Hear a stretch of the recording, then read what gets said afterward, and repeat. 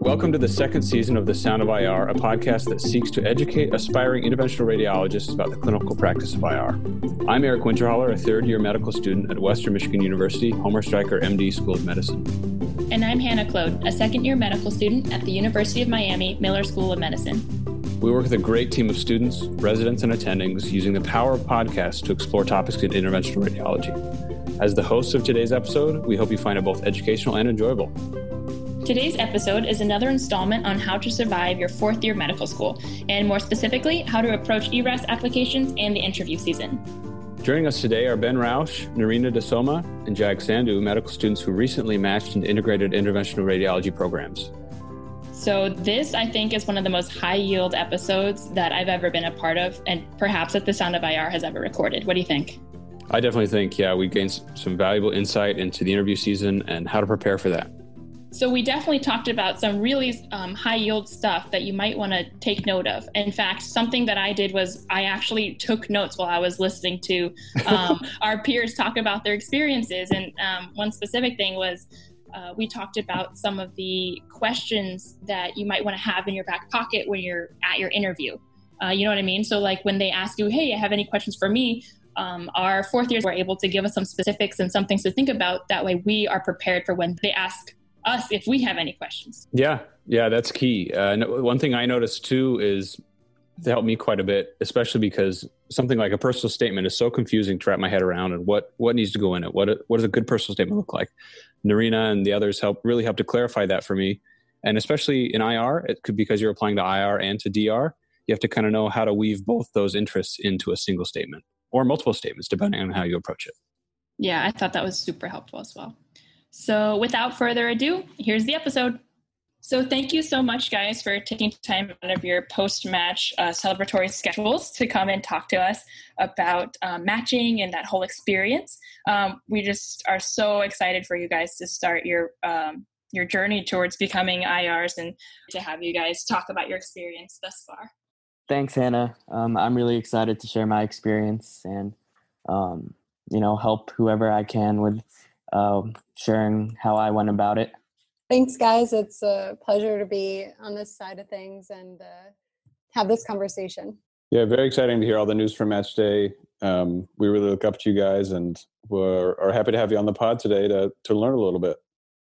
Yeah, thanks. We're really excited about this, and we're excited as well about the rest of the Sound of IR team that matched. We're going to post on our website where everybody matched in the team. We had some great results for everybody on the Sound of IR, and we're really excited about it, and can't wait till next year to hear where Eric and Adam and everybody else that's MS3s right now end up as well. Definitely, for sure.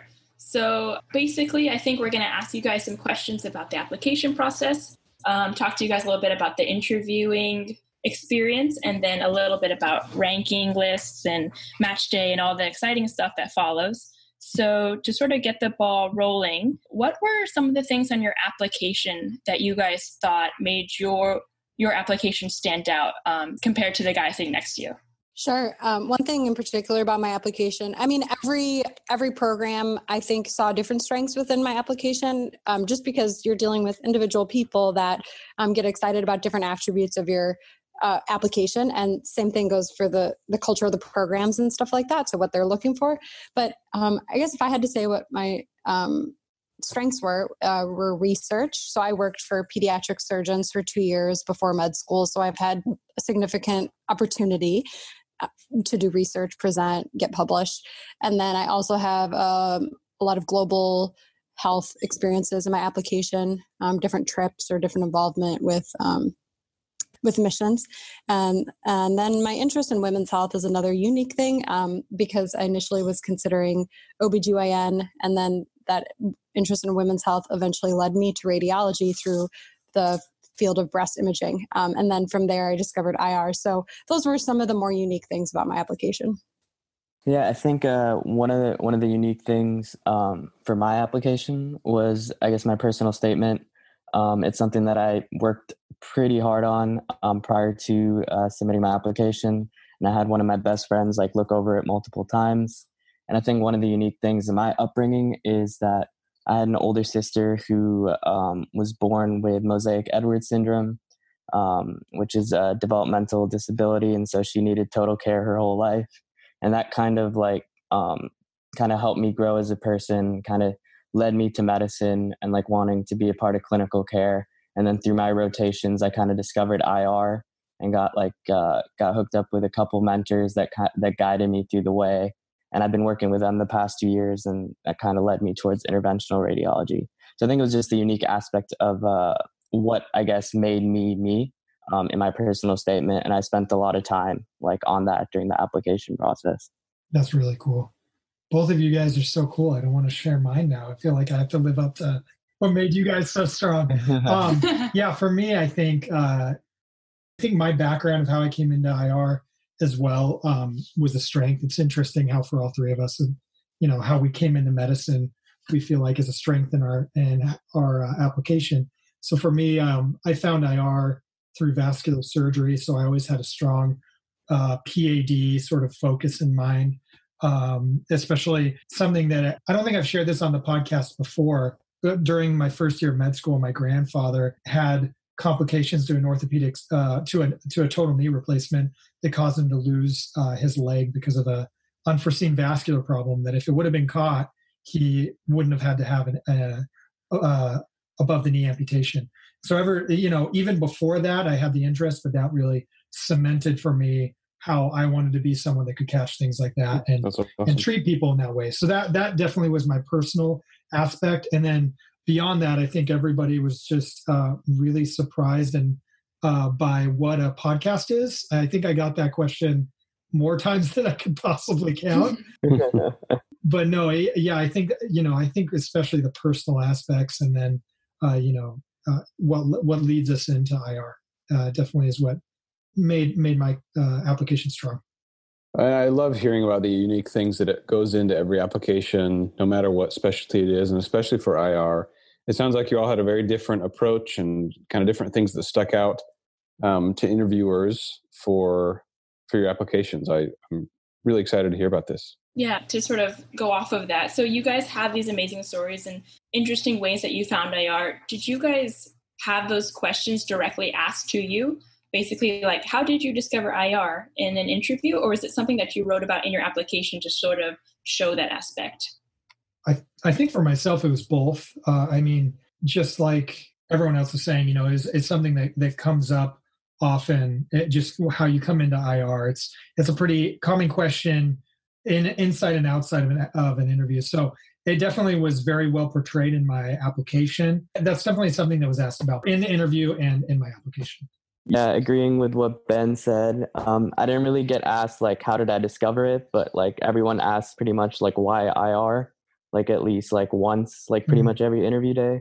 So you kind of talk about how you discovered it with that answer, I feel like. So it's something that's definitely asked. Yeah, one of the main questions that the IR people have is whether or not you actually know what you're getting yourself into. And that's probably what every specialty wants to know. And so they're going to ask you questions accordingly to try to figure out what they think the best way to try to get to that answer is do they know what they're getting themselves into? Did they do their research? Do they know what IR is and what it entails? I think this really speaks to a lot of the program director survey. You guys are touching on a lot of the things that are asked about, and especially one of the things is perceived dedication to the field.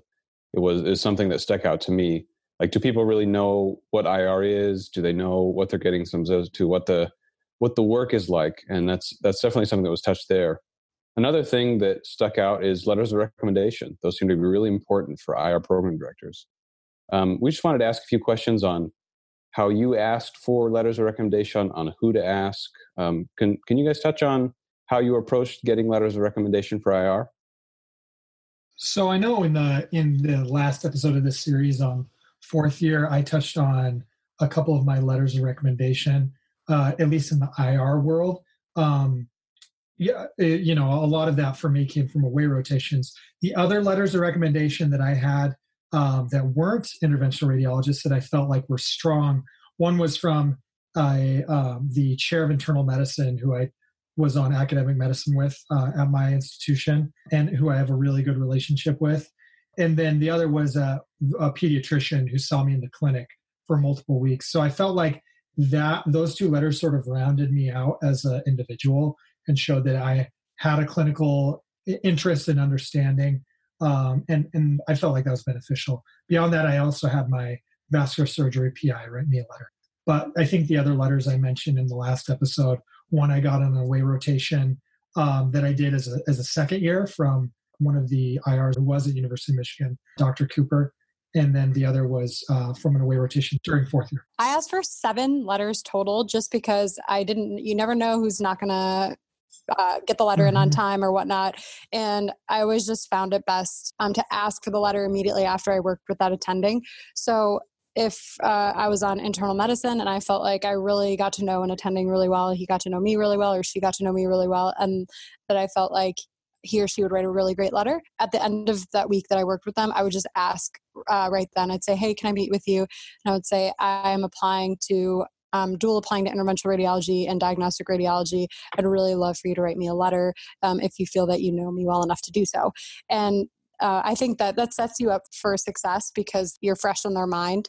And so even if it's before you have all the ERES tokens or the ERES requests forms to give, they can at least start working on it and have it in the wings kind of. So out of my 7 total letter writers, 1 was surgery, 1 was internal medicine, 3 were IR, and 2 were DR. And I know you can only assign 4 letters per program, so I mix and match depending on the background of those letter writers and if it was a DR program or an IR program. Of course, for the DR program, I always made sure that one of my DRs was represented, and so on. You get it. You were asking for letters. Did you ask your attendings in person or was it through an email? I emailed them to meet with me. Yeah. If I couldn't ask them in person to set aside a formal time to meet. And then in person is when I asked for the letter. Except for one attending, he was in a different city. So I had to email him to ask him. But if you have the opportunity to meet in person, if you're in the same hospital or you're on an away, I think it's better to ask in person. 100%. Yeah. Same. Yeah, I agree. I asked in person for 4 out of 5 of mine, and I think it makes a difference. Yeah, and I like what Nerina was saying. It doesn't hurt to ask and have more. Like, there's no maximum that can show up in your ERAS. There's just a maximum of what you can send the program. So mixing and matching is something I did as well, depending on the strengths of my the strengths of the program that I perceived and what kind of residency it was, whether it was a prelim or, DR or IR. Yeah, definitely. For like those that are going to be M3s or are already almost done being M3s, I think the best way to go about it is if you did really well on a rotation or got along like really well with an attending, I think like it's totally appropriate to just ask them to see if they'd be willing to write you a letter. And then if you use it, you use it. If not, you don't, but it doesn't hurt. Yeah, for sure. Yeah.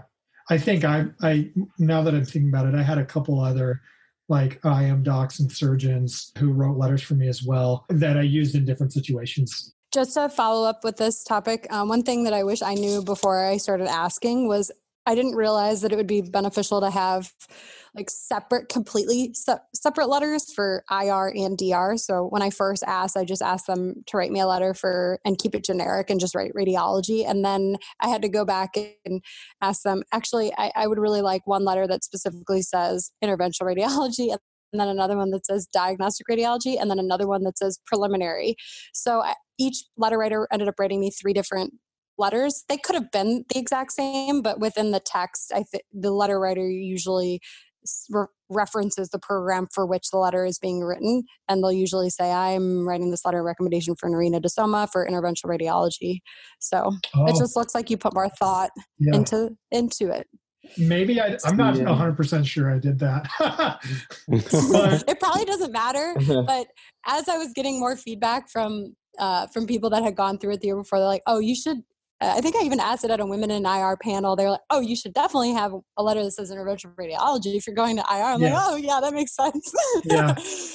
I just, for some reason, I just thought So it could be useful to have them know. It can be the same letter, but just if they're referring to the program for which the letter is for, just to make sure it says either diagnostic radiology, interventional radiology, and then preliminary program. Yeah. And they have to make sure that the coordinator understands that because they're usually the ones uploading it to ERAS. So the last thing you want is for them to get mixed up and get assigned to the wrong one. I've heard of that happening too. And it's not yes. pretty. No, I completely agree with you. I did that same thing that you did. And that was like after hearing from like our school's match panel last year for IR and just hearing their thoughts on like the whole DR versus applying IR-DR process. Yeah, I'm sure we're going to hit that topic a little more, and I have some more thoughts on that when we do. Yeah. For those of you that got a letter from an away rotation, when did you approach the program director or the attending that you got the letter from during that rotation? I think I touched on this a little bit in our last one, but I only specifically mentioned someone that I didn't get a letter from because of the timing with submitting for ERAS. For the one that I did get on an away rotation, I think it was during my third of my 4 weeks. Just so I gave him a little bit of time, just in case, just so he knew that I was going to be asking for a letter, and maybe that would cause him to pay a little more attention to me. I don't know. Okay. but either way, it was near the end. It was definitely near the end of the rotation. Yeah, I think that as long as you think the attending needs to get to know you most, so a couple of weeks and then asking would be the best. When I was on one of my aways for only 3 weeks, and it was towards the end of the rotation when I had the conversation with the author, so the letter writer.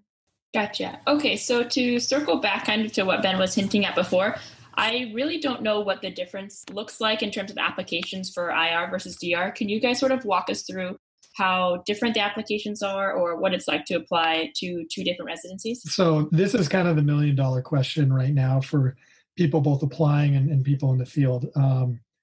So I think we mentioned this in a previous podcast, possibly, that there was a letter that went out from Nerina, correct me if I'm wrong, but I think it was Dr. Marks, or there was a combined letter between SIR, APDIR, and APDR, like the Association of Program Directors of DR and the Association of Program Directors of IR, about perceived DR and IR bias and how programs are supposed to keep these separate. It's something that we can find and put in the show notes if people want to hear about it. But the whole idea is that this was sent out to programs saying, hey, as you interview someone for IR, you cannot consider their DR you're supposed to consider their DR application separately and not ask about if they're applying for DR or something like that. Am I explaining that right, Nerina? Do you know what I'm talking about? Yeah. You're explaining it pretty well. Yeah. So, but my point of bringing that up is this is something that this perceived IR bias is something that applicants have been talking about for a couple of years, which is there's some applicants who are applying IR or applying to both integrated IR spots and DR spots who perceive that they're not getting the same kind of interviews in DR that they are in IR, or the same number, or at the same type of institutions. So before I jump any more into that, I want to hear what both of you think, Jack and Nerina, about this. I'll jump in real quick. So I do think that there is a bias. The diagnostic radiology side, I think, did have a little bit of a bias personally. Not all programs, but there is, because I think we're so passionate about IR. They just want to make sure that we're going to be as passionate about our diagnostic training. And also they're thinking if they're so passionate about IR, they're not going to rank DR high. And so there's just a lot of uncertainty about how to handle these independent IR applicants. And so I think one of your tasks in your application and on your interview day is to demonstrate your commitment to diagnostic radiology. And so that manifests in different personal statements. So make sure that you would have a personal statement for IR and then a personal statement for DR. They can be very similar, but I think they're different enough. It's worthy of having its own special personal statement. So I think this is interesting, Nerina, because I originally thought the same thing. And then over the summer, I heard a webinar, an SIR webinar with program directors. And several of those on that said not to do a different personal statement. Okay. And their reasoning was that the IR program directors are associate program directors for DR, and they're going to see both of them. And so the reason they said that is it's very easy for some applicants to try and seem disingenuous in their DR application and make it sound like IR is not even a thing they've ever heard of.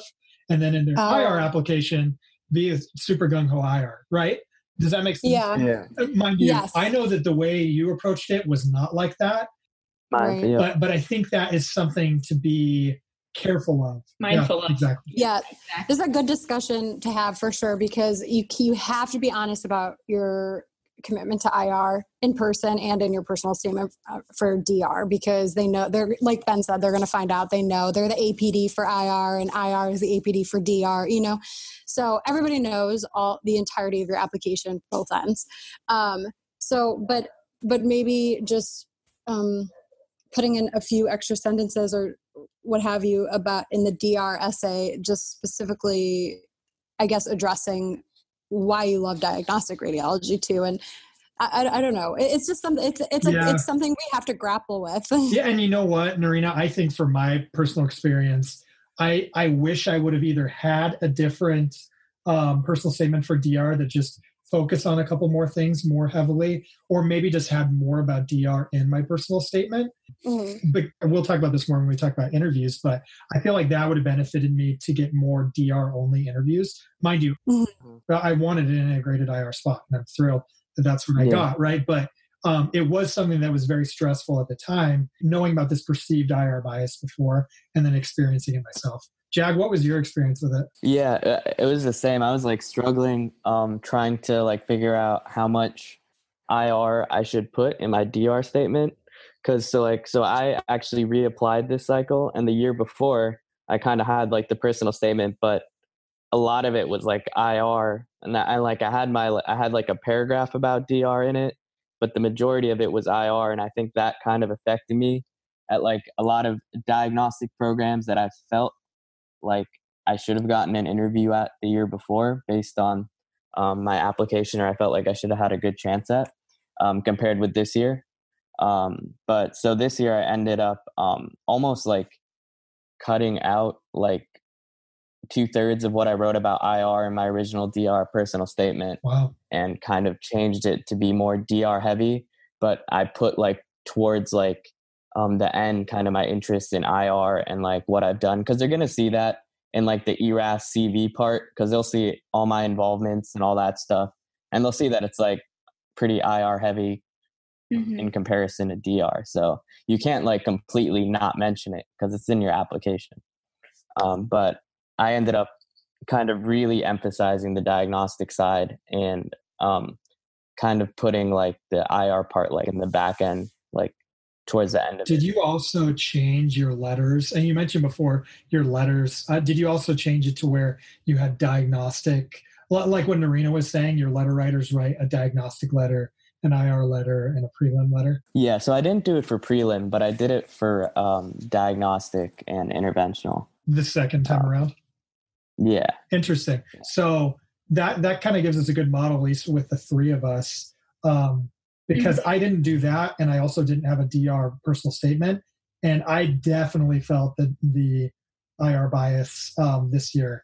Mind you, just like Jack was saying, if you look through the rest of my application, it's extremely obvious that I have interest in IR, but it's kind of interesting to hear those two things that could be very beneficial to applicants. Yeah. Of note, this is something that comes up at SIR as well. And this year in Austin, during the program director panel, this question was asked again, and it basically came down to that every program will rank applications differently and look at different things. But overall, it was said that most of the time, something that Bernard already mentioned, that the IR program director is usually an associate DR program director, and same with the DR program directors being associate IR program directors. That is not an uncommon thing, and they'll see both your applications and know kind of what angle you took from both. Yeah, interesting. So another important aspect, in addition to the letters of recommendation, and you guys have touched upon it in terms of how you changed it. Can you guys talk about the personal statement? I know it's like the biggest thing ever, how you have to explain to somebody why you're worthy to be accepted into their program and your interest in medicine. So tell us a little bit on how you approached it. What was your strategy in writing it? You mentioned it a little bit before, and how did the interviewers bring up aspects of your personal statement in the interview? I know that was a lot of questions, so feel free to take some or all. So, I mean, I think the personal statement is something that's brought up a lot in panels or like in how to approach applying. But my 2 cents on it is everybody's going to approach it in a different way. And it's one of those things that just can't be bad, right? Like it can't be a bad personal statement. And beyond that, everyone's unique. Everyone's writing style is unique. And just make sure it doesn't have any big red flags and tells your story. Whatever your story is, make sure it tells that story. And that's how I feel about it, at least. Yeah, I agree with that. And I think like obviously for most people, like writing about yourself and you're kind of trying to like, I guess, write about what makes you you and then what makes you like kind of like unique and like an amazing applicant is difficult. Oh, it's horrible. And I think it's really good if you have a really good friend who like knows you very well to kind of take a look at it to see if you're actually being like personal enough or you're kind of like not really going into like what makes you you like enough. And I think that can help like improve a personal statement from like the first draft to the last draft, and then obviously showing it to your IR mentors just to make sure that they're like look over it and think it's okay and they can give suggestions, and taking their advice and like kind of keep improving upon it with each draft. I would suggest like, you know, starting to work on it early so that you have like enough time to really keep like fine tuning it. And then eventually if you're like me, you'll get to the point where like, it's just like, I don't know how I could change it any further. So for my personal statements, so I did DR and IR. So for the DR personal statement, the first paragraph, I elaborated on how I discovered radiology. And then the second paragraph was then my discovery of interventional radiology and why I like that. And then the third paragraph was about my personal experiences in the past that I think make me well suited for both of those fields. And then just kind of like more follow-up, and then what I'm looking for in a program, which I tried to customize based on the type of program that I was applying to. So I tried my best. You know, some programs are more heavy in research. Every program has different strengths. Some programs are big, some are small. So I tried to like throw in a little something unique. Yeah, that's really cool. But that meant a lot of versions of the same essay that I had to make sure that I paired with the right program. So it's up to you. And then for the IR, for the first paragraph, I talked about how I discovered IR. The second paragraph, I talked about why I also like DR. So you see how I kind of flipped the first 2 paragraphs for DR and IR. I mean, it's the same content basically, but I just made sure to start with the one that I was writing about and so on. Oh, that's smart. And I think something for me, like since I was reapplying this cycle, I didn't mention that like in all my personal statements. It was just like a short paragraph and I was being honest about like what I had like gotten the feedback, what I think had happened. And I think for me, at least, that's important because you are reapplying and they're going to know that. So you do have to like say something about that and like be honest about it. Yeah, I really like that. I think that's really important. Whatever your blemish or whatever your faults are, I think being honest about them, but not making yourself a martyr. You know what I mean? No matter what that is. So I like your point. And I was the same way with my own weaknesses in my application. So yeah, I think that's really important. Nerina, something I wanted to ask you, as you were doing your personal statement, did you have your husband look at it? Yeah, so I had him look at it. I had so many people look at it just because everybody has something like a nugget and my husband's not in medicine, so he brings a different perspective and he focuses more on just like how it's flowing and stuff like that. And then I had just as many people as you can have lay eyes on it is good because you'll be amazed at how much better it's going to be at the end. 100%. Yeah. I had my wife look at it. I have a sister who's works for a big advertising firm look at it and spice it up. And then I ended up taking out half of that anyway. But no, I think just getting those different perspectives and all these little building blocks and then just finding what's right for you in the end is what matters. Did you ever feel like it was never done? 100%. Okay. Yeah. Good. Yeah. That's definitely how I'm feeling right now. I always felt there was like something I could do to make it better. But all right. Well, Eric, I will say like you're ahead of the game, because I honestly did not have a version of my personal statement until like, I don't even know when it was, like June, something like that.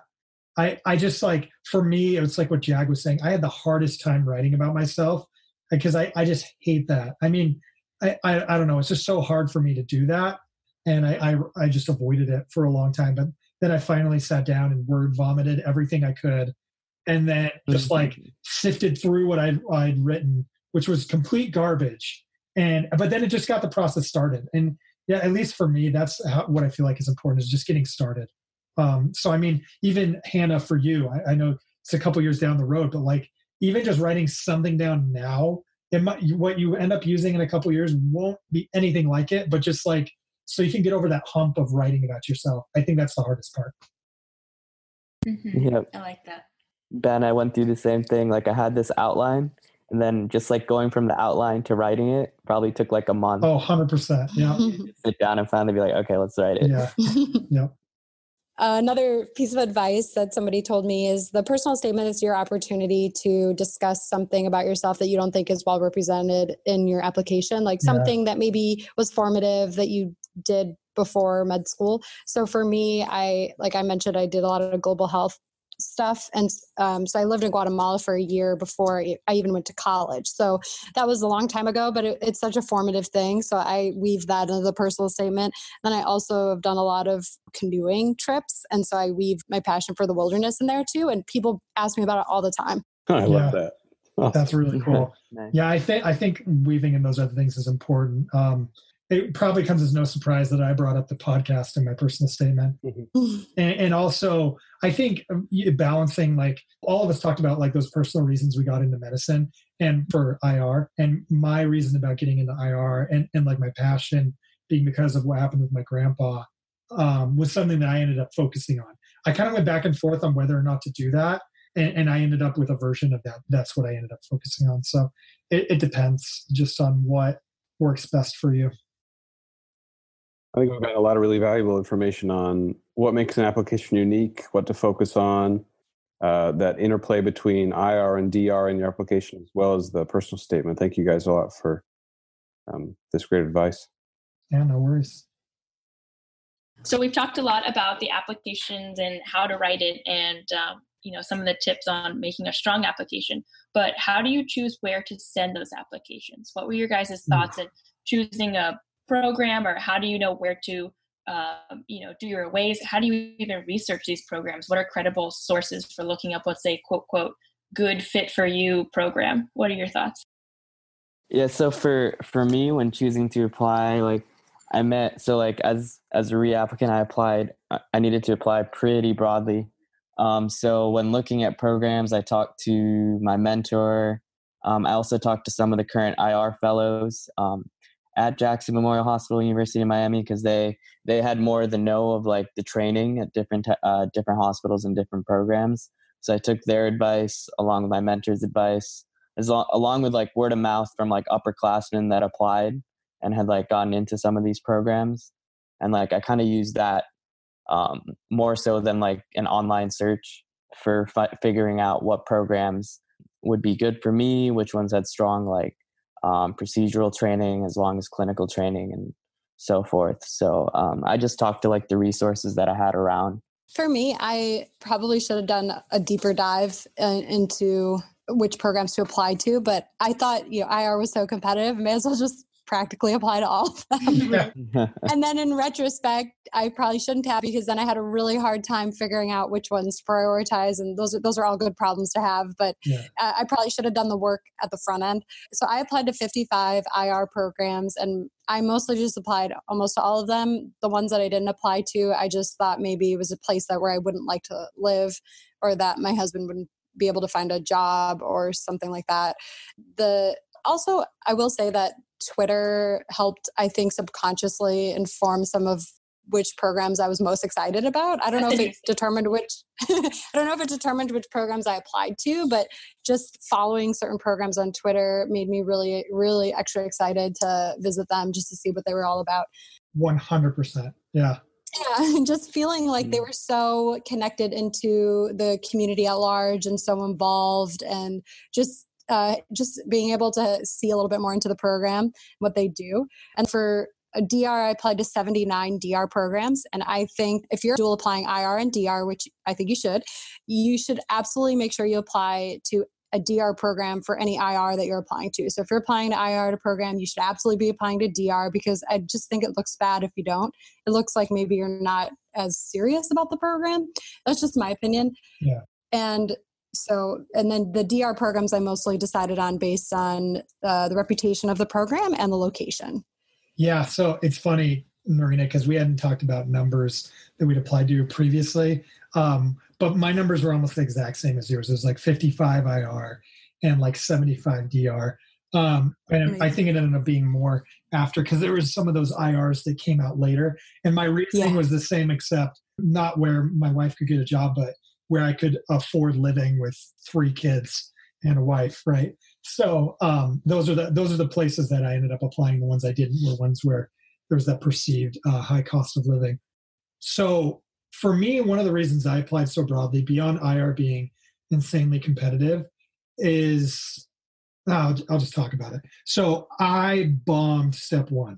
Just going to throw it out there here and now. It was one of those like hellish events where everything goes wrong. So, and in my school, we take step 1 in the middle of 3rd year. So I was already so far down the IR train at this point. I was so passionate about it already that I knew no matter what, this is what I wanted to do. That if I had to reapply, I'd reapply. If I ended up matching into something else and having to switch into IR, that's what I'd end up doing. And so when talking to my wife about it, we just decided, you know what, like if this is what I want to do, we're just going to go for it. And we're just going to go full bore at it. So that was my decision, what was that, like 14 months ago, after getting my score back. And so I knew I was going to have to apply really broadly, kind of like what both Jag and Nerina, you guys were saying. And my experience with getting interviews was kind of what I mentioned before. I think there were some things in my personal statement and application that would have helped me to get more DR interviews, but because I was so IR heavy, I think that was the reason why the number of IR and DR interviews I got was actually the exact same number, which was kind of crazy. And not all at the same programs. Like there's some places that invited me for IR and DR, and others that only in like places where there wasn't IR. I don't know if we should talk about like actual numbers. I don't actually care either way to broadcast that, but I'll ask Nerina and Jag if you want to talk about that more or not. Sure. In terms of how many interviews that I went on for each. Yeah. Okay. So I had 37 days of interviews. And so a lot of those days were also prelim, because I applied to 41 prelim programs. And I applied to medicine, surgery, and TY. So I applied to, just so everybody knows I don't think this is normal. Maybe it is, but I applied to 18 medicine prelims, 17 surgery prelims, and 6 TYs. And so anyway, so I had 37 days of interviews. A lot of the DR and IR interviews were on the same day. So I know off the top of my head, I had 17 IR interviews that I went on. I had more offers, but I actually went on 17. I can't remember the number of DRs, more than that though, because most programs, there were only 2 IR programs where I didn't have a DR program interview. So, and it made sense, like for that specific program. Why? Yeah, like the ones with like 2 IR spots and 3 DR spots, that sort of thing. Yeah, exactly. Yeah. It was like, so clearly like the DR people aren't going to want to like saturate their program with IR people, because they basically have the same number of spots as the IR program. Exactly. So, and then I had a lot of other DR interviews outside of that. But I think my application showed a lot of commitment to DR, because I found IR through DR, and I had I even did an away in DR. So I had a lot of DR in my application. Yeah. Yeah. And I think, I didn't mention the prelim numbers, but I ended up only applying because of how much this whole thing was costing. The place where I cut out the cost was I only applied to TY and prelim medicine. My reasoning is most categorical programs were a surgery intern year anyway. And I didn't want to pay the $99 and find the first 10 surgery programs to apply to, because so many I applied to for IR were categorical. So I ended up applying to like 6 or 7 prelim med and TY. And what I did, I don't know if it was the smartest thing. I waited until I got DR and IR interviews that were advanced programs, and then I applied to the prelims there. And that actually worked at a couple places. So I don't know, because a lot of prelims don't end up interviewing until later in the season anyway. So that is one way to do it if you're more geographically bound. And for me, my wife was like, we are not moving twice in 12 months when I'm about to have a baby in June. So that was my reasoning. Yeah, I actually did the same thing, Ben. Yeah. And it actually worked out. I was able to call up the prelim after I applied once I heard back about the other interview. And like for the most part, they were able to fit me in like the afternoon, like after your interview day. Yeah. For like a session, which was nice. Save that money. Yeah, exactly. So for me, I had about 13 IR interviews, and then they were also DR as well, except for 2. And then I had another like 10 DR interviews separate from that. Nice. And I only applied to like prelim areas around South Florida, so I didn't really have to like travel far for those interviews. And it was like 4 surgery programs. Yeah. So I interviewed at 10 IR programs and 10 DR programs. And again, to remind everyone, my score, should I just share my step 1 score? I really don't care. Totally up to you. So, no, I won't share it. I take that. I'll share it with you guys, but this is going to get cut. So it was not great, right? But I did a couple things after I got my score.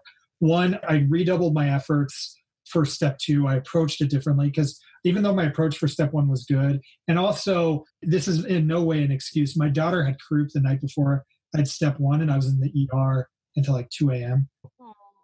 So yeah, like I said, it was a hellish situation.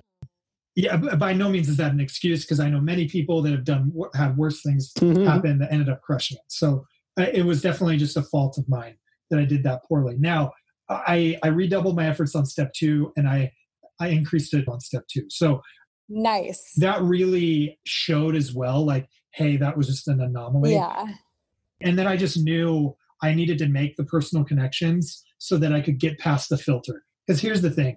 Either way, I know that at the majority of programs I applied to, I hit the step 1 filter and my application went straight to the trash, right? Like there's no doubt about that, because that's the world we live in.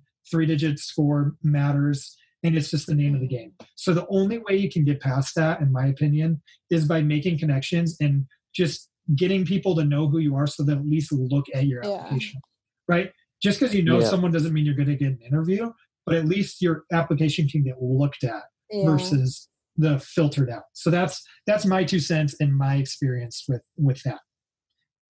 You can ask questions. I so appreciate your honesty and like your candidness with all this, because it's just, you never hear this story because it's not one that people want to share. So I so appreciate you sharing that. But like hearing that just goes to show like it can be done. And like you said, like you knew you wanted to do this at any cost, you were going to make it happen. And I think because of that, hearing how you say that, and I'm sure it came out in your personal statement, like if I was a program director, well also, I mean, of course I'd accept you, but like, you know, you hear the passion and it flows through and it drips out of every word and everything that you say, and like your Twitter presence and all that. I mean, dude, like sucks for the programs that didn't even look at your application. Well, and here's the thing is we'll get to this when we talk about ranking it a little bit.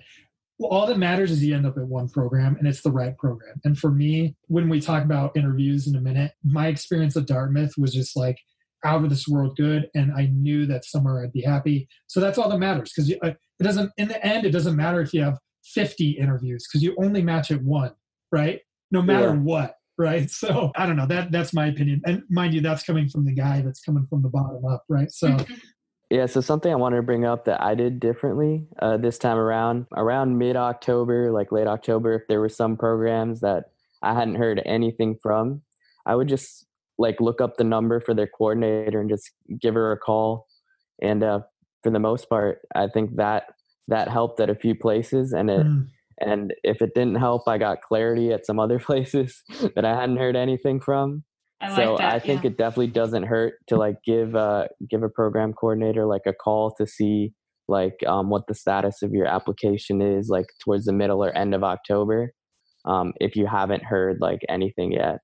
And I think it also is good because it kind of showcases your interest in that program, that you're making that extra effort to call them. And it helped for me at a couple places. That's a really good point.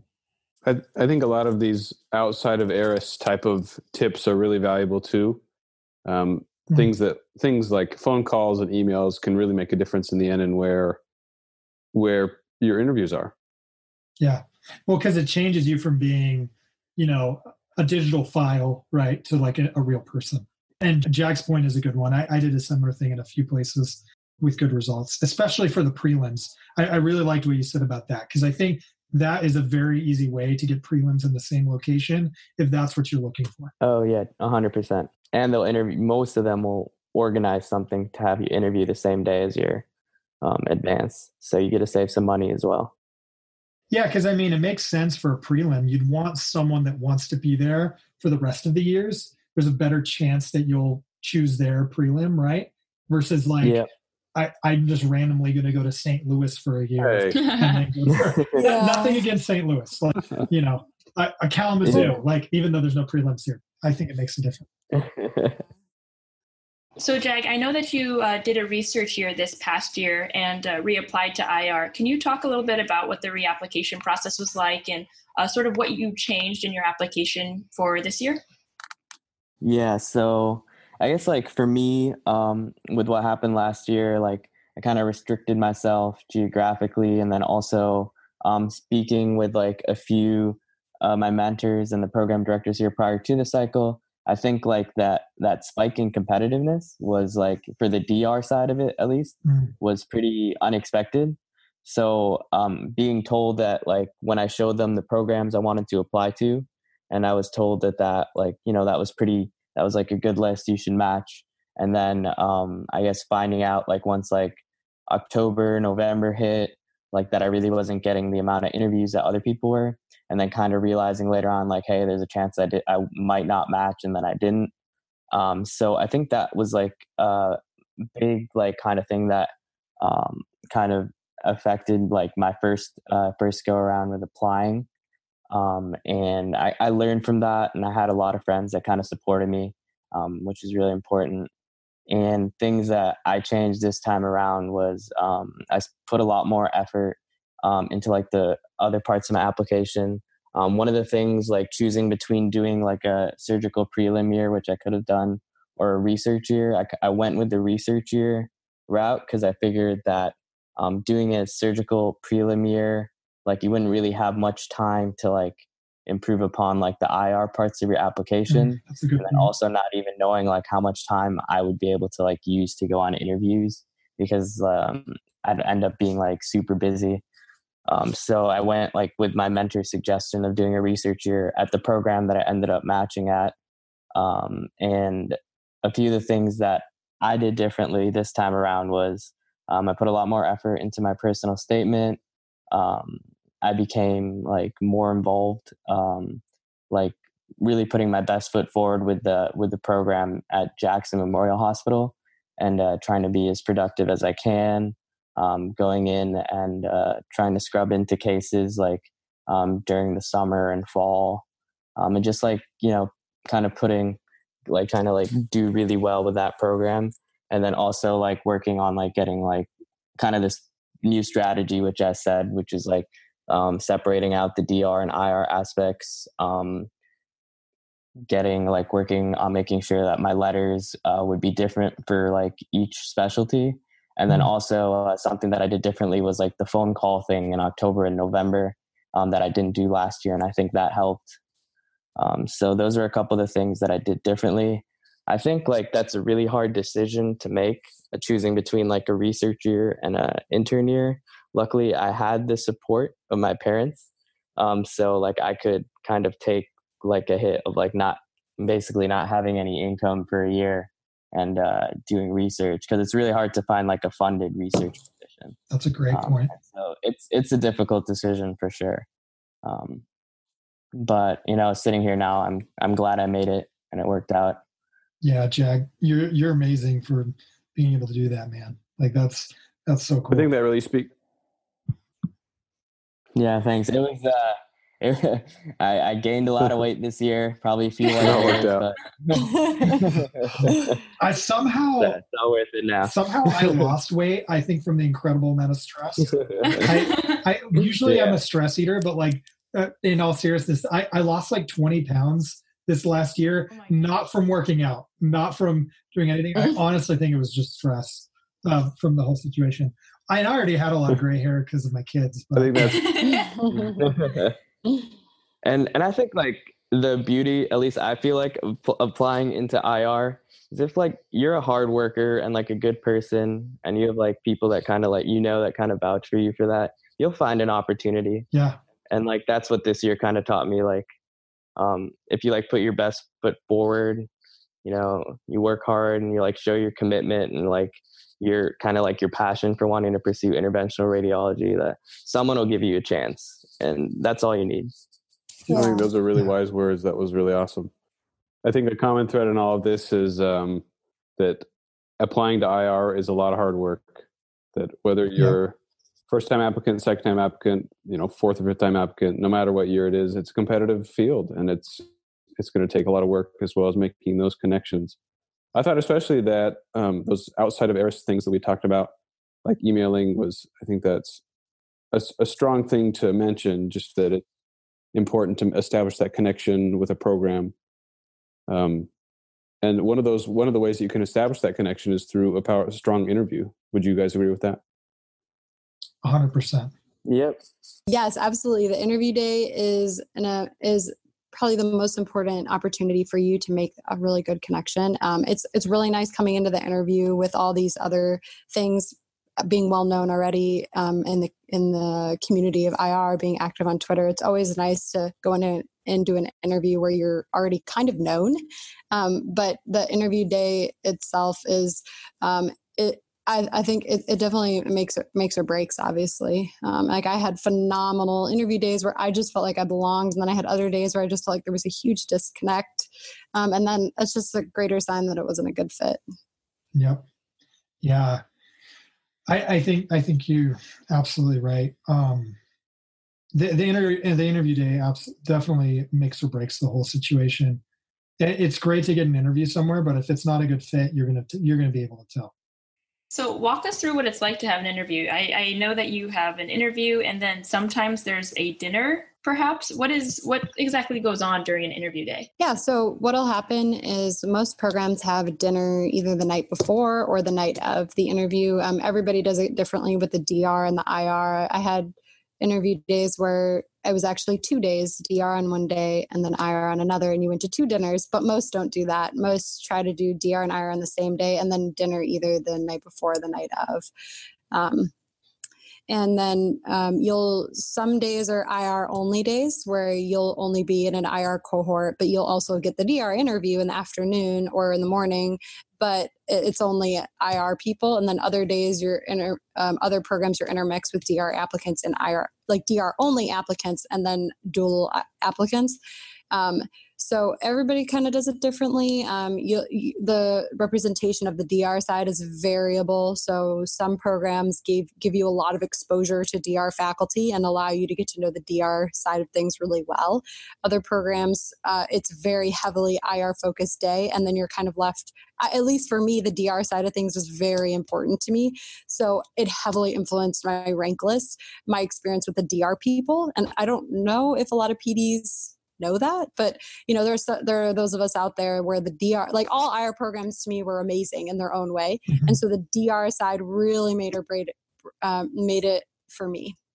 Yeah, that's a great point. Every single program approaches it differently on IR interviews. I think all of us would agree that sometimes you're invited for both IR and DR, and it definitely feels like the DR side it almost feels like how the prelim, if it's a categorical, it gets brought up. You know what I mean? Where it's like, oh, and by the way, this is DR and blah, blah, blah. At least at some places. So I think that's an important aspect, because what it comes down to, and we've brought this up a lot in the past, you're going to be a board certified in both diagnostic and interventional radiology. So you should put the time into learning about what that portion of your training will be like. Yeah, and another thing about these like interview days, especially if you're interviewing for both, like you could be interviewing with like upwards of like 8 to 10 different faculty sometimes. So these days tend to be pretty long. And that's just the nature of it because you're interviewing for like both programs usually on the same day. Yeah, absolutely. I think that there was one, and it can be a really long day, but also the interviews themselves, the length of the interview can totally be different at each place.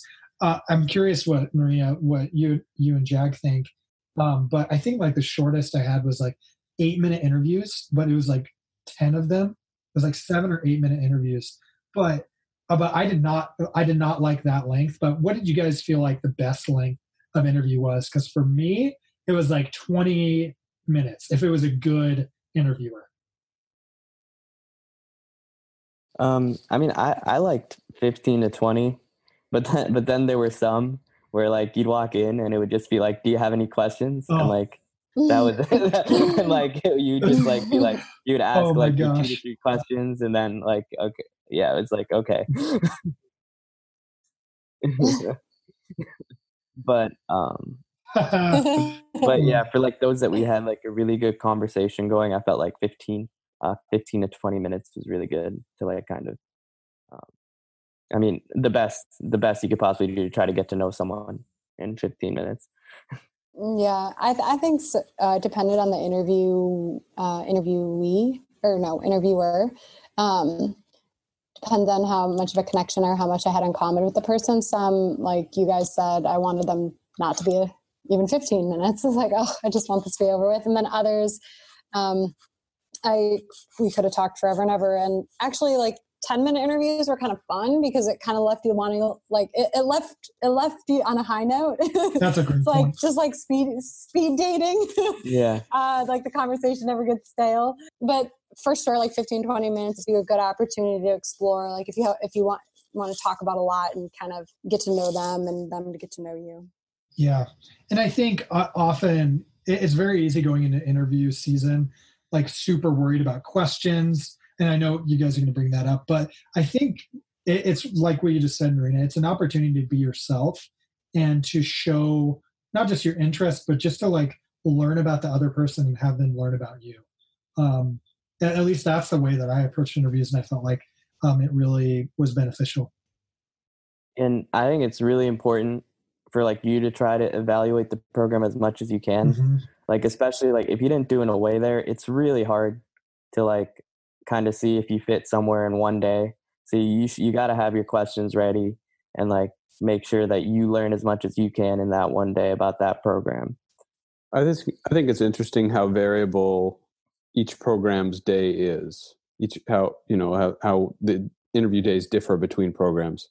Among all the interviews that you went on, did you see common threads for questions, certain things that came up everywhere? Yeah, there's the default, like, why do you want to go into IR, which we already talked about.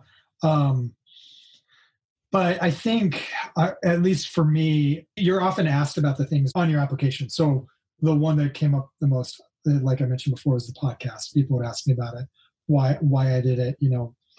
I was asked several times what a podcast is, which was really fun to explain that. But yeah, I think often it's you get the same recurring themes based on what your application was like. Definitely. I mean, some are like, why should we pick you? Like, give us a good reason. Like, what makes you different is like another question I got at a few places. Mm-hmm. Sometimes strengths and weaknesses. I guess just like the basic ones that you should have your answers ready for. Like strengths and weaknesses, what makes you different from everyone else, a patient experience or something. That can get asked, but the majority of the time, Ben's right, it's just mostly about like your application, your hobbies, your extracurriculars, like any research you've done. That's what ends up being what the majority of the conversation is. I do think it's important to mention that like the interview day should not be high stress because you have already been like selected out of a huge group of people to be interviewed for that residency, which means like they're at least highly considering ranking you, right? So like you are already in an elite group, so to speak, if you're being interviewed. So that, in my opinion, that should lower the stress of it. I feel like pre-interview season was more stressful than interview season. I don't know what you guys felt like. But. Yeah, usually the interview days are pretty like friendly, but some are not. And so just some interview questions that you guys should be prepared for, which I'm sure you could just Google and find. But of course, why IR? Why us? Like why insert whatever program you're interviewing for? So have some salient points about that specific program that are like unique to that program. Specific questions about, like the guys were saying, about your application. So for me, it was a lot of research questions, like a lot of specific questions about the research and what happened and how it was done. And so, I mean, thankfully, I was really intimately involved with all those projects because I was there for 2 years, but you got to know the details. You never know what they're going to be interested in. And then any other interesting thing about your application, your hobby section is a great section for natural conversation. Like, be specific with your hobbies. Like, I like to bake, but I specifically like to bake layered cakes. And so many people ask me about that. They're like, wait, I love to eat. Why have we never talked about this? What kind of cakes do you make? Like, what? So it was fun. And then I have a golden retriever. So a lot of people, I said in my hobbies, I like being outside with my golden retriever, and I like to fish. And so a lot of people ask me about those things. Strengths and weaknesses, you should be able to address those, like know that like the back of your hand. Some other funky questions that you're going to get, like, how would your friends describe you? How would you describe your personality? What could you be if you weren't a doctor? One person asked, like, what fantasy animal would you be, or what imaging what imaging modality would you be if you could? And why? Oh God! You know, and then what are you looking for in a program? Yeah. So that's a really important question because it shows that you know some differences with like what different programs can offer, and then you've put some work into thinking about what would be good for you.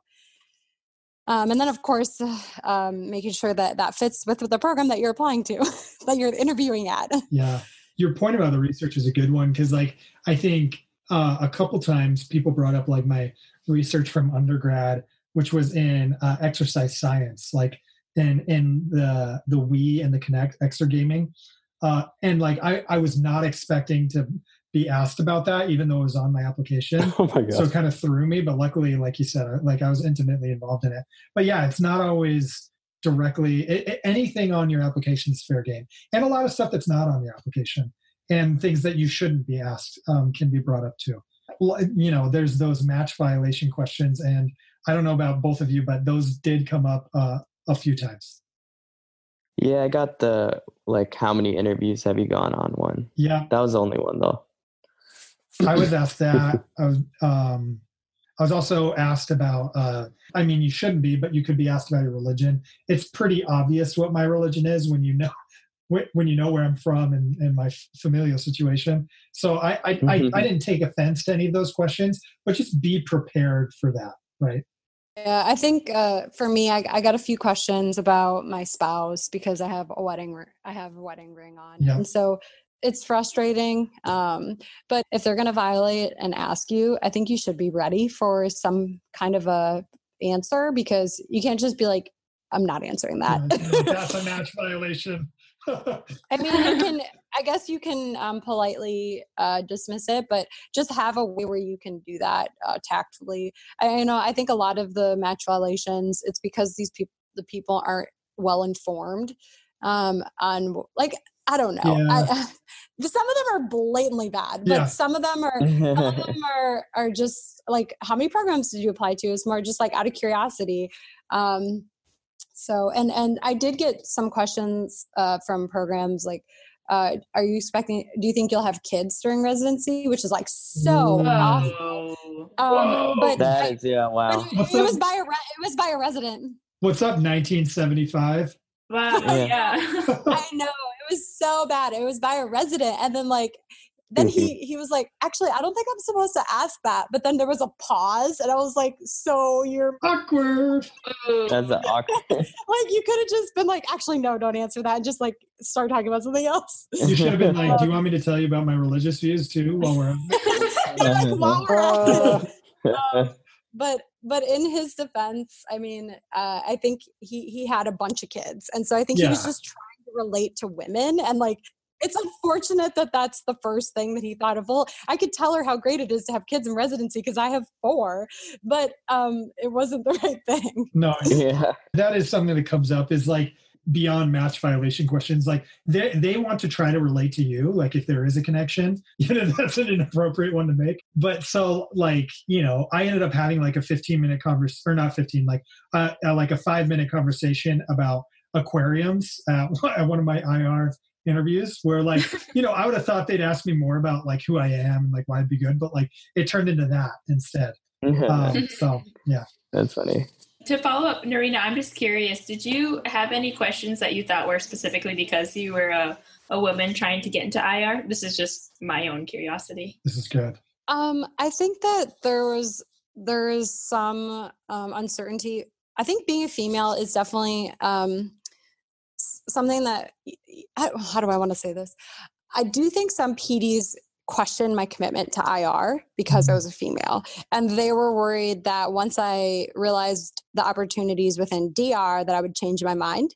And so I did feel like I kind of had to sell that aspect. I wonder more than my male counterparts. But I just explain to them. I mean, I've been more procedurally oriented from the very beginning, like I was interested in OBGYN, then maybe breast surgery, and then women's imaging. So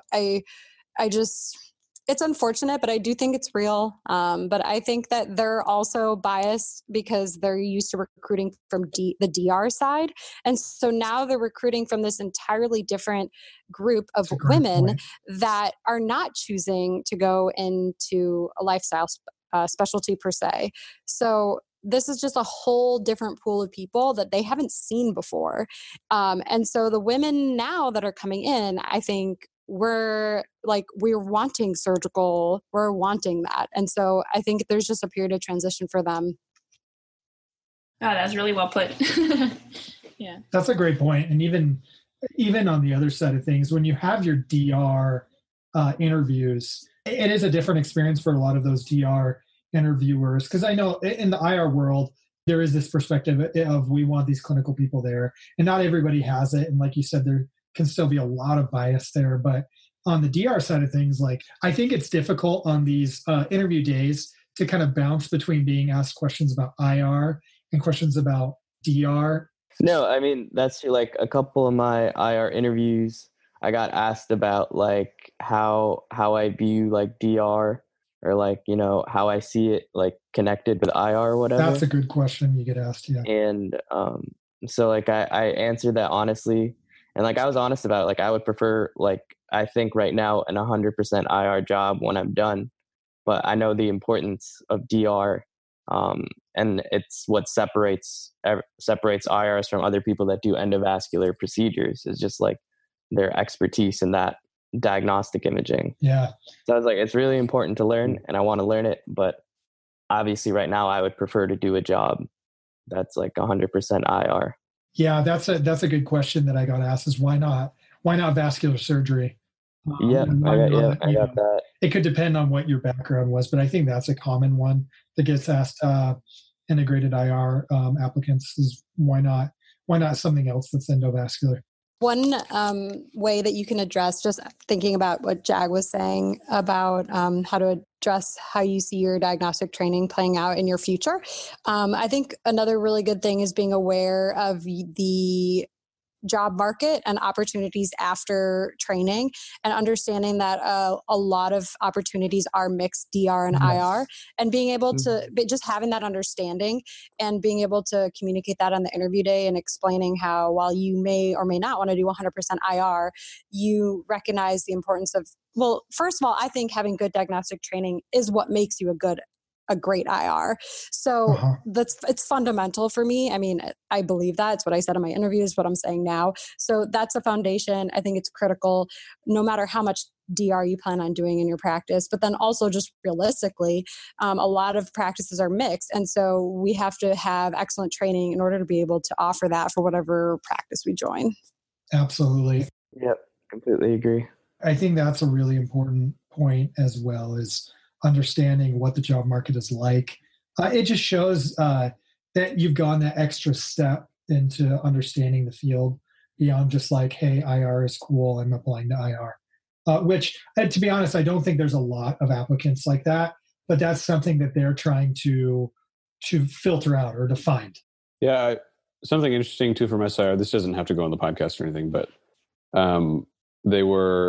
one program director was talking about how IR integrated programs have been growing, and this year it kind of plateaued. There weren't that many new programs, and he was just saying that the job market allows for around 300 interventional radiologists to enter it every year, and so that we're going to hit that. We're kind of plateauing now as far as number of programs, and that was something interesting. Just focusing on how the job market is and what it demands every year, and it doesn't demand like just this infinite number of IRs to be produced every year. It's something finite and includes a lot of diagnostic too. A lot of those positions are very heavily diagnostic. That is a great point. Yeah. That they're keeping it kind of capped at that so that it doesn't get oversaturated. Well, and that's a great point that like you hear a lot in other specialties is that number. Like I know in general surgery, I've heard that from friends, and vascular surgery. But that's a number that I don't think I actually knew was that 300. And obviously, everyone wants there to be more IRs and for us to do more things, but understanding that job market is important. So this will be the first doctor job for all of us, right? In the meantime, though, we have been students and are students. Many of us will be students for a little while. And we're always looking for ways to save money. Yeah. While you were on the interview trail, we were talking about some numbers, and you're traveling a lot. What are some ways that you used to save money while you were interviewing? Oh, that's a great question. First, I would say this is the time to not be too frugal in the sense of like how many places you apply and how many interviews you go on to whatever your capacity is. Because it is so competitive. It's insanely competitive. And, if you're the person that out of principle just applies to less programs because you don't want to saturate the market, that's fine. But in my opinion, I feel like you got to do what everybody else is doing. I don't know what you guys think, but, that's something that shouldn't be where you script. Now, I think going on interviews regionally and driving to a lot of interviews is helpful if that's a possibility. And then also trying to group them if you get lucky. Like I know mind you, Detroit isn't that far, but the 2 IR interviews I had in Detroit, I had back to back, which really helped me on that specifically. Yeah. I mean, something I did was a lot of my friends, they'd graduated and were starting intern year in different cities. So housing wise, I was able to crash with a decent amount of friends like on the interview trail. Yeah. I think that helped a lot with that cost. I know a couple of my friends got this one credit card. I think it's like the Chase Sapphire Reserve or something. And it like gives you really good points for flights. So they got that and used that. And they were able to get a lot of points off the interview trail. Yeah. So, you'll see like online a lot of different things of what to do with credit cards and stuff. But one thing you said about staying with someone, I think if you can do that, couch surf, do it as much as you can. Because I think that's the biggest expense beyond the flying is when you have to pay for a hotel. I was lucky my wife is a part of the Lives of Doctors' Wives Facebook group. And she was able to get me several places. I was able to find a place to sleep because of that, which was very nice to not pay for a hotel in several places. I don't think I have any great advice outside of what everybody already knows. I spent so much, like all of us did, I spent so much money on the interview trail, but I just considered it in the grand scheme of things, just part of the whole med school thing. And so I didn't skimp really because I applied to, like we all applied to so many programs. That's expensive.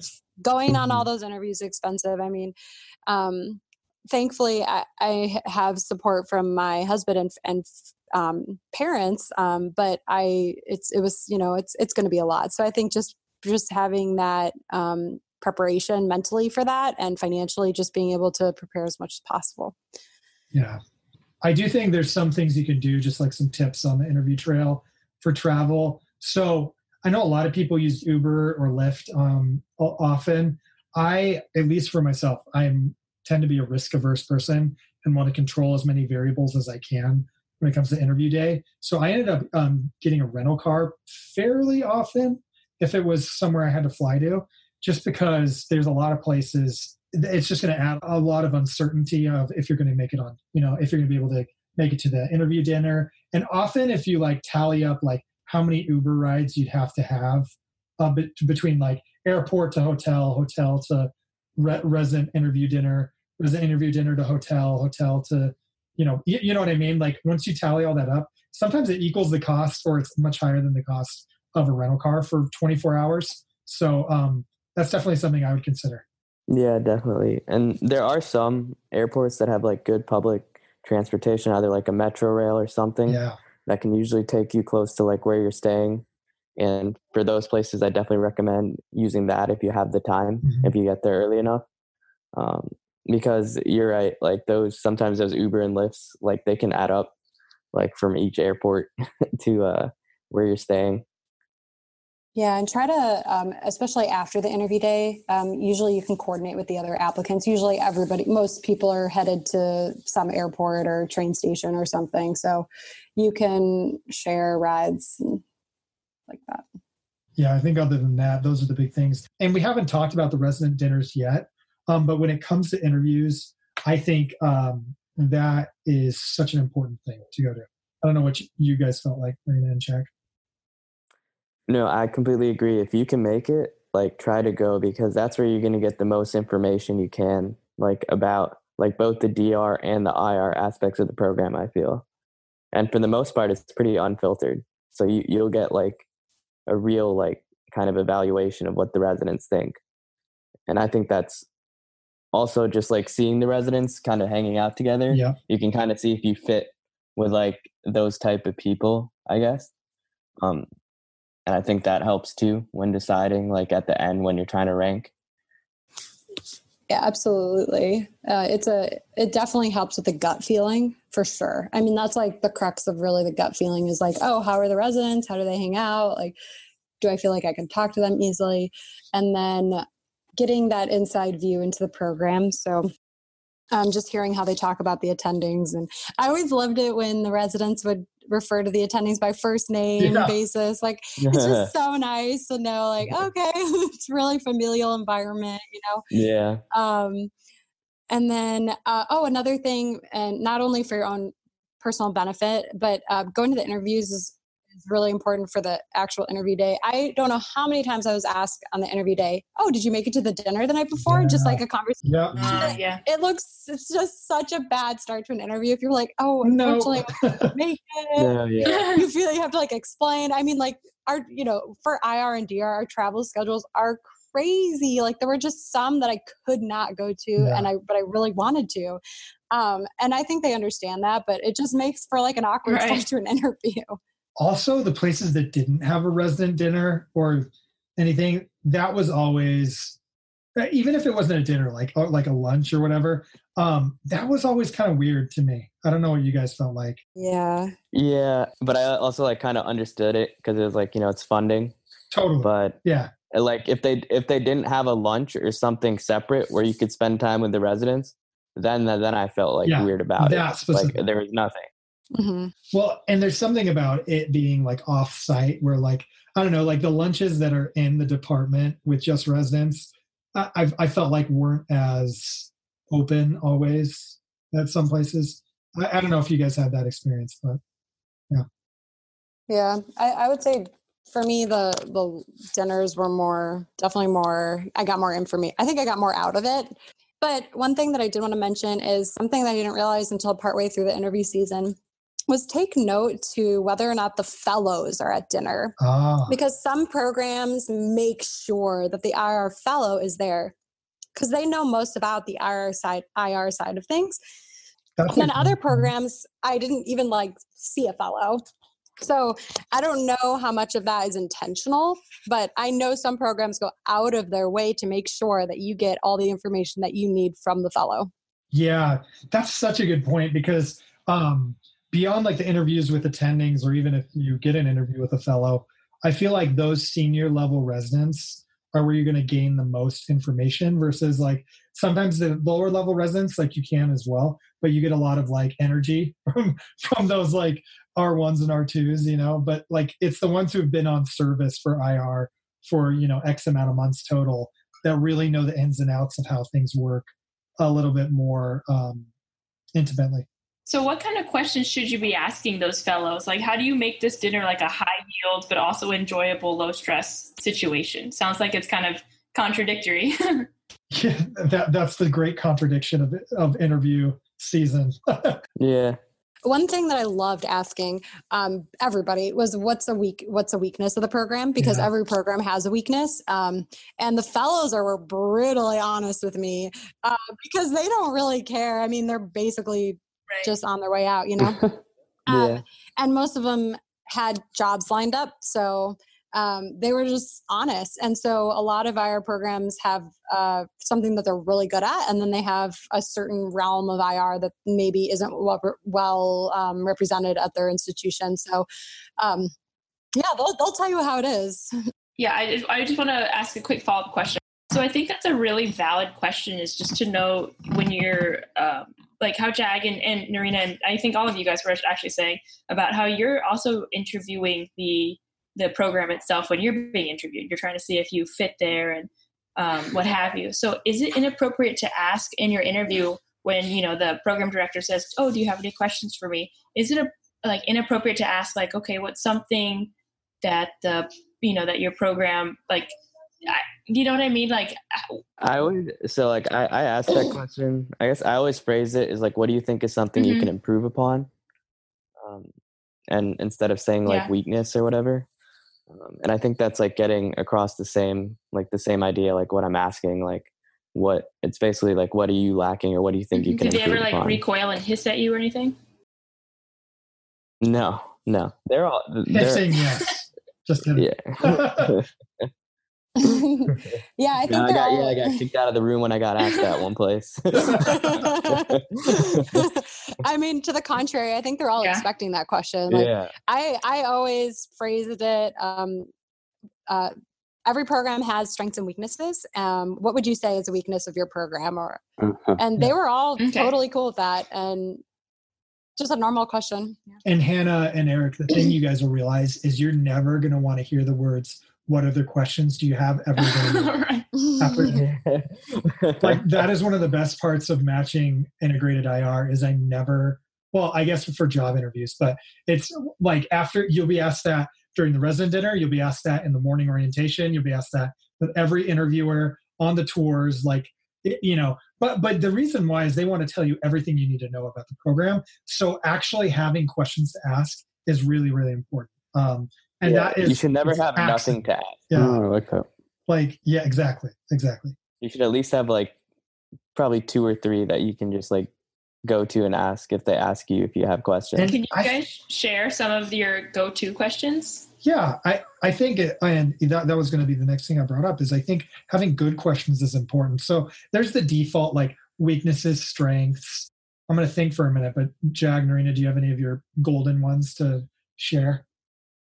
I mean, like some of the IR ones is like kind of like autonomy and stuff, but everyone says they have like the residents have great autonomy, so it's really hard to really differentiate. Yeah, that's a good question on the interview, or sorry, in the residency dinner. To ask like how often are like junior residents getting to, you know, do the procedure? How often are the attendings in the room? I think there's like a good balance there. Obviously, you don't want it to be like, I've never seen an attending all day, right? Like, but yeah, I think those are really important things to sort of understand that autonomy, and best asked in the residency dinner. And like if they didn't like talk about it in their like initial presentation, I would ask if they if what they were doing for resident wellness, I guess, like just if they were like addressing it at all, or like they had programs or whatever, like say you needed to have like a doctor's appointment, dentist appointment, all that kind of stuff, like kind of promoting that aspect, just to see what like their policy was, or if they were like, and most places like were very happy to answer that. Yeah, Nerina, what about you? Yeah, so I had a ton of questions just because I feel like that it played into how I rank them. So I liked asking what they were looking for in a future resident, because each of them gave different answers. I mean, there were some that gave the same answer: hardworking, easy to go along with. But then some of them added a little something that really helped me realize the culture. So, like for example, one person said, "I want my residents to live and breathe IR," and so I'm like, okay, so this culture is going to be like really intense. And it's going to be like high expectations, like high performance, which all programs I think have, but it's just like more of an intense vibe. And then other programs are like, we want somebody that can be like a family member, that I want to hang out with you all day, I get along with you. And so it's just different vibes, and everybody wants something different. So it's just nice to hear it from them directly. I always ask about mentorship. So I always prefaced it by saying, I know the best mentorship is organic and happens naturally with people that you have something in common with, but what does the program do to facilitate formal mentorship? Some have somebody that they assign you to, and different ways to like formally facilitate that. I always ask about feedback, so the structure and the format. So I also prefaced it by always saying that the best feedback is elicited by the learner themselves. Like being able to ask for feedback is a really important quality, but also knowing these are good for you guys to know, because all of our listeners should be taking notes. These are fantastic. Literally writing this down as you're talking. They're golden. I had a lot of people help me come up with questions, and so I feel like I need to pay forward. So like the best, like I just said, the best feedback is elicited by yourself, but there's also something to be said for formal feedback. And so how is that delivered? What's the medium in which it's delivered? Like, is it online? Is it in person? I mean, there's always like mid rotation feedback, or whatever, but just hearing how they explain it. And some people get really passionate about feedback. They're like, oh, we have feedback Fridays and this is what we do. And other people are like, oh, it's just feedback and this is how we give it. So just seeing how enthusiastic they are, and a good program will also tell you how you are going to be able to give feedback to the program. So I always appreciated when the program director was like, and we really care about your feedback too, and this is how the residents give us feedback about the program.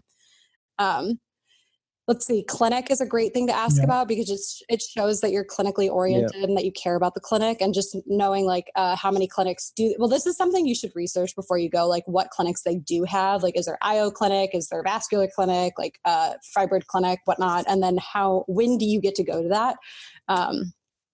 One thing I liked asking about was I don't like asking about call in detail, because I just realized they go on like this diatribe about like how the call works, and then I just don't even care. But one thing that I did like asking was, is there baby call during R1? Because just a little taste of what call is like during your R1 year, just to kind of get oriented, just to kind of have like your foot in the water kind of thing, to get you ready for like when actual call hits. I asked about a question people asked all the time. No, I didn't ask this. Independent call. Oh, so many people asked about that. It was like every resident dinner. Yeah, every resident dinner, there will be someone that asks about independent call. Just be ready. You're gonna hear that a million times.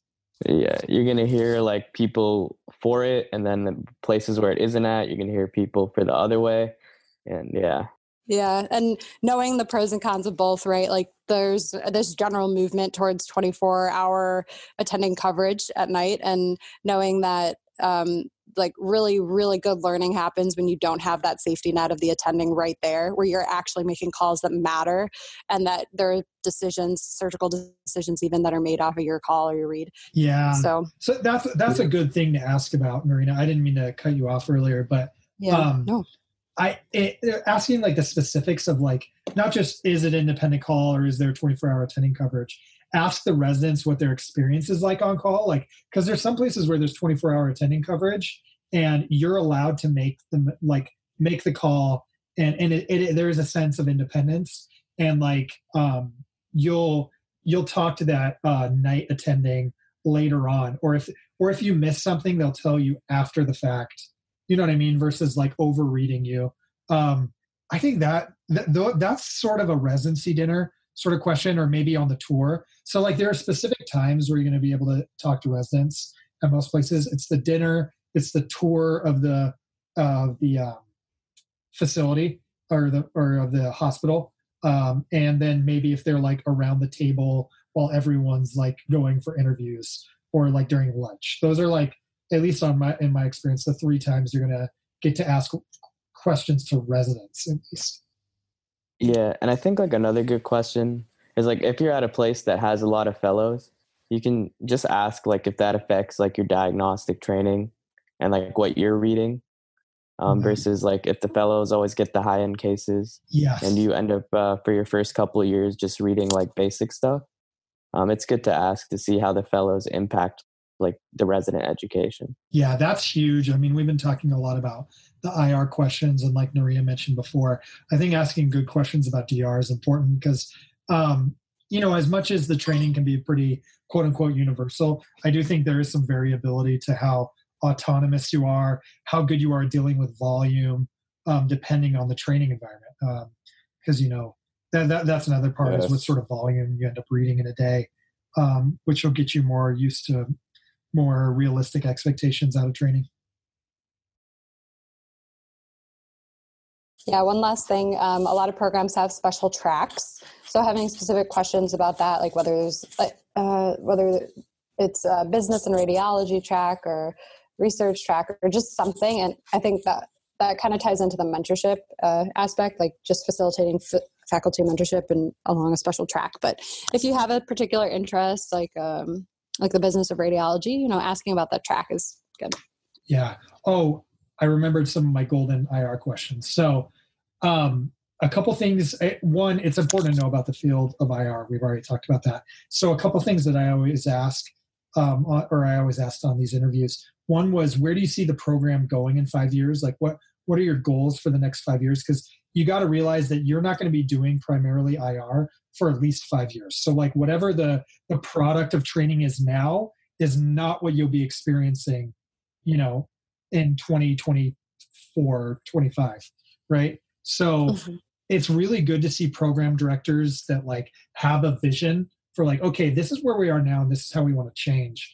And this is how we're going to do it, or build our practice, or add a clinic, or a different kind of clinic or whatnot.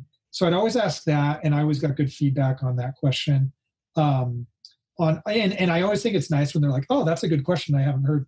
Like that is probably a positive if you can come up with questions. The other one is asking about specific procedures that are new to the field, just to see like, is this a place where they're on the cutting edge of what's being done versus like, they'll start doing it 5 years later after everyone else is doing it. So things that I would ask about were endovascular AV fistula creation and PAD in general. But if they do peripheral arterial disease, I'd ask about like some of the neuro things that are being done as well. And you could do that with any part of the body. Prostate artery embolization is another great example. I don't know what your guys' experience was, Jag and Nerina, with those type of questions, but I always got really good feedback on that. And that gave me good vision for what my training is going to be like. Yeah, I think those are great questions to have, especially if there's a particular area of IR where you're really excited, more passionate about than others. That's another question that you might even get is which area of IR are you most interested in pursuing? What's your favorite procedure or whatever. So it's good to have some specific questions about procedures that you'd like to be well trained on. Yeah. Yeah. What another thing that with that, when we were talking about difficult questions, there was one interview where they asked me what was the most difficult IR procedure that you were a part of, or the most complex or most interesting. Like that was definitely sort of a curveball question I wasn't expecting. Yeah. So if you guys have like interesting case reports or something, it's definitely a great time to pull that out.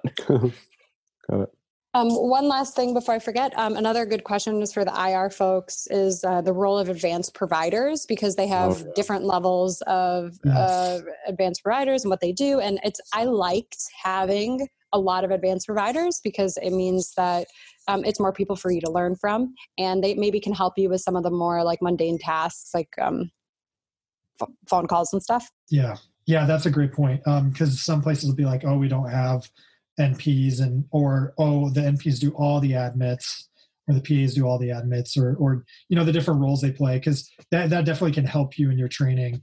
Another thing, like the vascular access team, whether or not you're going to be doing PICS all day is very dependent on whether there is a vascular access team at that institution. And what that means is like a team of nurses that are putting in the PICS on the floor. And so the only PICS that end up going to IR are the more complex or difficult ones. Yeah, definitely that question about like mid-level providers and everything, I think is it's really good, because that can determine a lot of what you're going to be doing maybe as like a R1, R2 integrated resident versus like other places which may have a lot more support. You might be able to do a bit more procedures those 2 years. Yeah. So you all had mentioned some of the things you were feeling during the interview dinner and throughout the interview, and the different considerations when thinking about how to rank a program. I'd like to hear from each of you just about what you put into rank lists, how you formulated that question of what program is right for me. What were the things you considered when ranking a program? So for me, I think like the interview day experience was like one of the biggest things that like I considered. That along with what I like felt like the strength of training was at the program. I didn't really like look at location too much in making my rank list, which I know is like different from a lot of people, because a lot of people tend to like put location first when they're making their rank lists. But for me, like those were the two biggest things. And then speaking with my mentor and kind of going through the rank list with him and like hearing his like kind of insight on each of the programs and like kind of taking his advice and like moving things around. And so for me, those were like the biggest things that I put into making my rank list. And I also kind of did mine where I had like probably the majority of my top 10 were all the integrated programs straight, before I gotten to a point where some of the integrated programs, like at that point, I felt like I would rather go into a diagnostic program that had an ESIR track over some of those integrated programs, which is different for everyone. Some people like doing like IR, DR, then DR at one institution and then kind of going at that route. But I kind of just went with the route where I really don't want to apply again. And I felt like this group of integrated programs I would be very happy to train at. And that's how I ranked it. Yeah. Like Jag was saying, my approach was pretty similar in that I didn't necessarily want to go through it again, but also I had like this group at the top where I felt like, okay, these IR programs all make sense. They all, meet my basic requirements of what I want out of training. And then from there, I think it really goes back to the gut feeling that you get. IR interviews are very exciting because everyone likes IR. And so, it's usually a very exciting day. You get to see all these things. You're really happy to be interviewing. At least that was my experience. So it's very hard not to, it's hard not to look back at everything and think everything was roses the whole time. I don't know what you guys felt about that. But. Yeah, I agree. I think that, all the interviews, the IR interviews that I went on, I just was so impressed and inspired. And so for me, like I already said before, the DR component really ended up making or breaking how I ranked the IR program. So I wanted great training all around. I wanted great IR, the most well-rounded IR that I could get, and then great DR. I really wanted to like the all the DR faculty as well as the IR faculty, because I knew I was going to be spending a lot of time in DR. Location was very important to me. I really wanted to be in the Midwest. I mean, I'm born and raised in the Midwest, and I just really wanted to be within driving distance of family.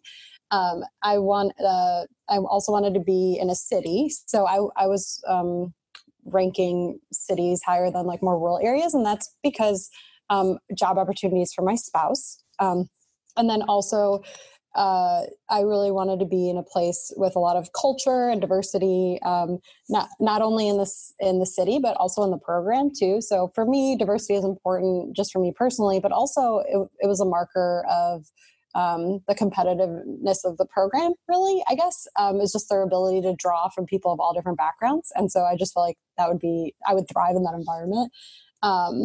Let's see. Yep. So, and the people, I mean, the feeling, getting along with the people and that gut feeling is so important. Yeah. I think that's really what it comes down to. You're going to find, there's the Google spreadsheet of all the IR and DR, which we haven't really talked about here, with lots of information that's beneficial, but then you're going to hear a lot of opinions, and you're going to look at people's stats on there, and everyone's like a 270, and interviewing at 72 places sort of person. But like Nerina was saying, it comes down to how you feel in the end. Like, so for me personally, with kind of what ended up happening, so obviously I matched at Dartmouth, and when I was on that interview day, like I said, a lot of interview days were really great, and I was really enjoying that one. But at the end of the day, I was calling my wife, and I was like, my face is like kind of cramping today. I don't know, like if I'm sick or like what's going on. And she's like, were you like smiling the whole time or something? And I was like, oh yeah, I guess I was. Like, that's probably a good sign. But in all honesty, like that was something where I was like, this was like such a good experience, and I had all the good feels. And I think that's what it comes down to in the end, is like, what do you feel the best about? Because that's what you want for the rest of your training. It doesn't matter in the end, like how prestigious, all those things, because you're going to be spending day in, day out with these people for 5 or 6 years. So yeah, I felt the same way after my interview at Indiana University. I just, it's that connection with the residents at dinner, and then I just felt like every interview went so well. Yeah. And it really probably wasn't so much about like me doing a really good job, more as just like, it was just a great fit. And it's really like dating. I mean, I don't know. I met my husband through an online dating website. And so I went on a lot of dates before I met him. And like, I see so many parallels. Like there were just bad dates. And it's like, not because you did a bad job. It's just like, it's just a bad fit. And that's kind of what residency interviews were like. It's like, if you feel like the day is going bad, it's like, don't blame yourself. It's just a bad fit. And if everything is just going great, like that's a really good sign. Yeah. I think too, like, often it feels like it's going well because you haven't like screwed up, but when like it's going so well that like the interviewer, like you're coming out of it feeling better about who you are because of the interview, like that's good. Like that's a good sign. Like that was how it was for me with the DRPD at Dartmouth with Dr. Yen. And so, yeah, I think that like that's like sort of a more rare thing to experience. Like that, just like, I feel so great coming out of this interview day versus like, I'm so happy to be here. I don't know. For me, there was a delineation, and I ended up like, immediately being like, okay, this is the best. And then I spent the next 2 months of putting together my rank list, trying to talk myself out of that. Right. So, cause then you get in your head for so long before it's due. Yeah. And that's probably the hardest part. Yeah. And for me with like Jackson, it wasn't necessarily an interview day. It was just that the connections I'd already had with my mentors there. And like now, like I have the ability to like work with them for 6 more years. And to me, that was like, it's going to be an amazing like experience. Yeah. Awesome. Well, I can't thank you all enough for answering many of my own questions during this interview. I think there's a lot of very valuable information for people in my position, even people just barely discovering IR now. to prepare themselves for the very competitive interview atmosphere. I think it's a thing to look forward to, as well as understand. Wow, my voice just cracked. I'm kind of coming off a cold. We'll give you a do-over. I don't even know where I was. Yeah. All right. All right.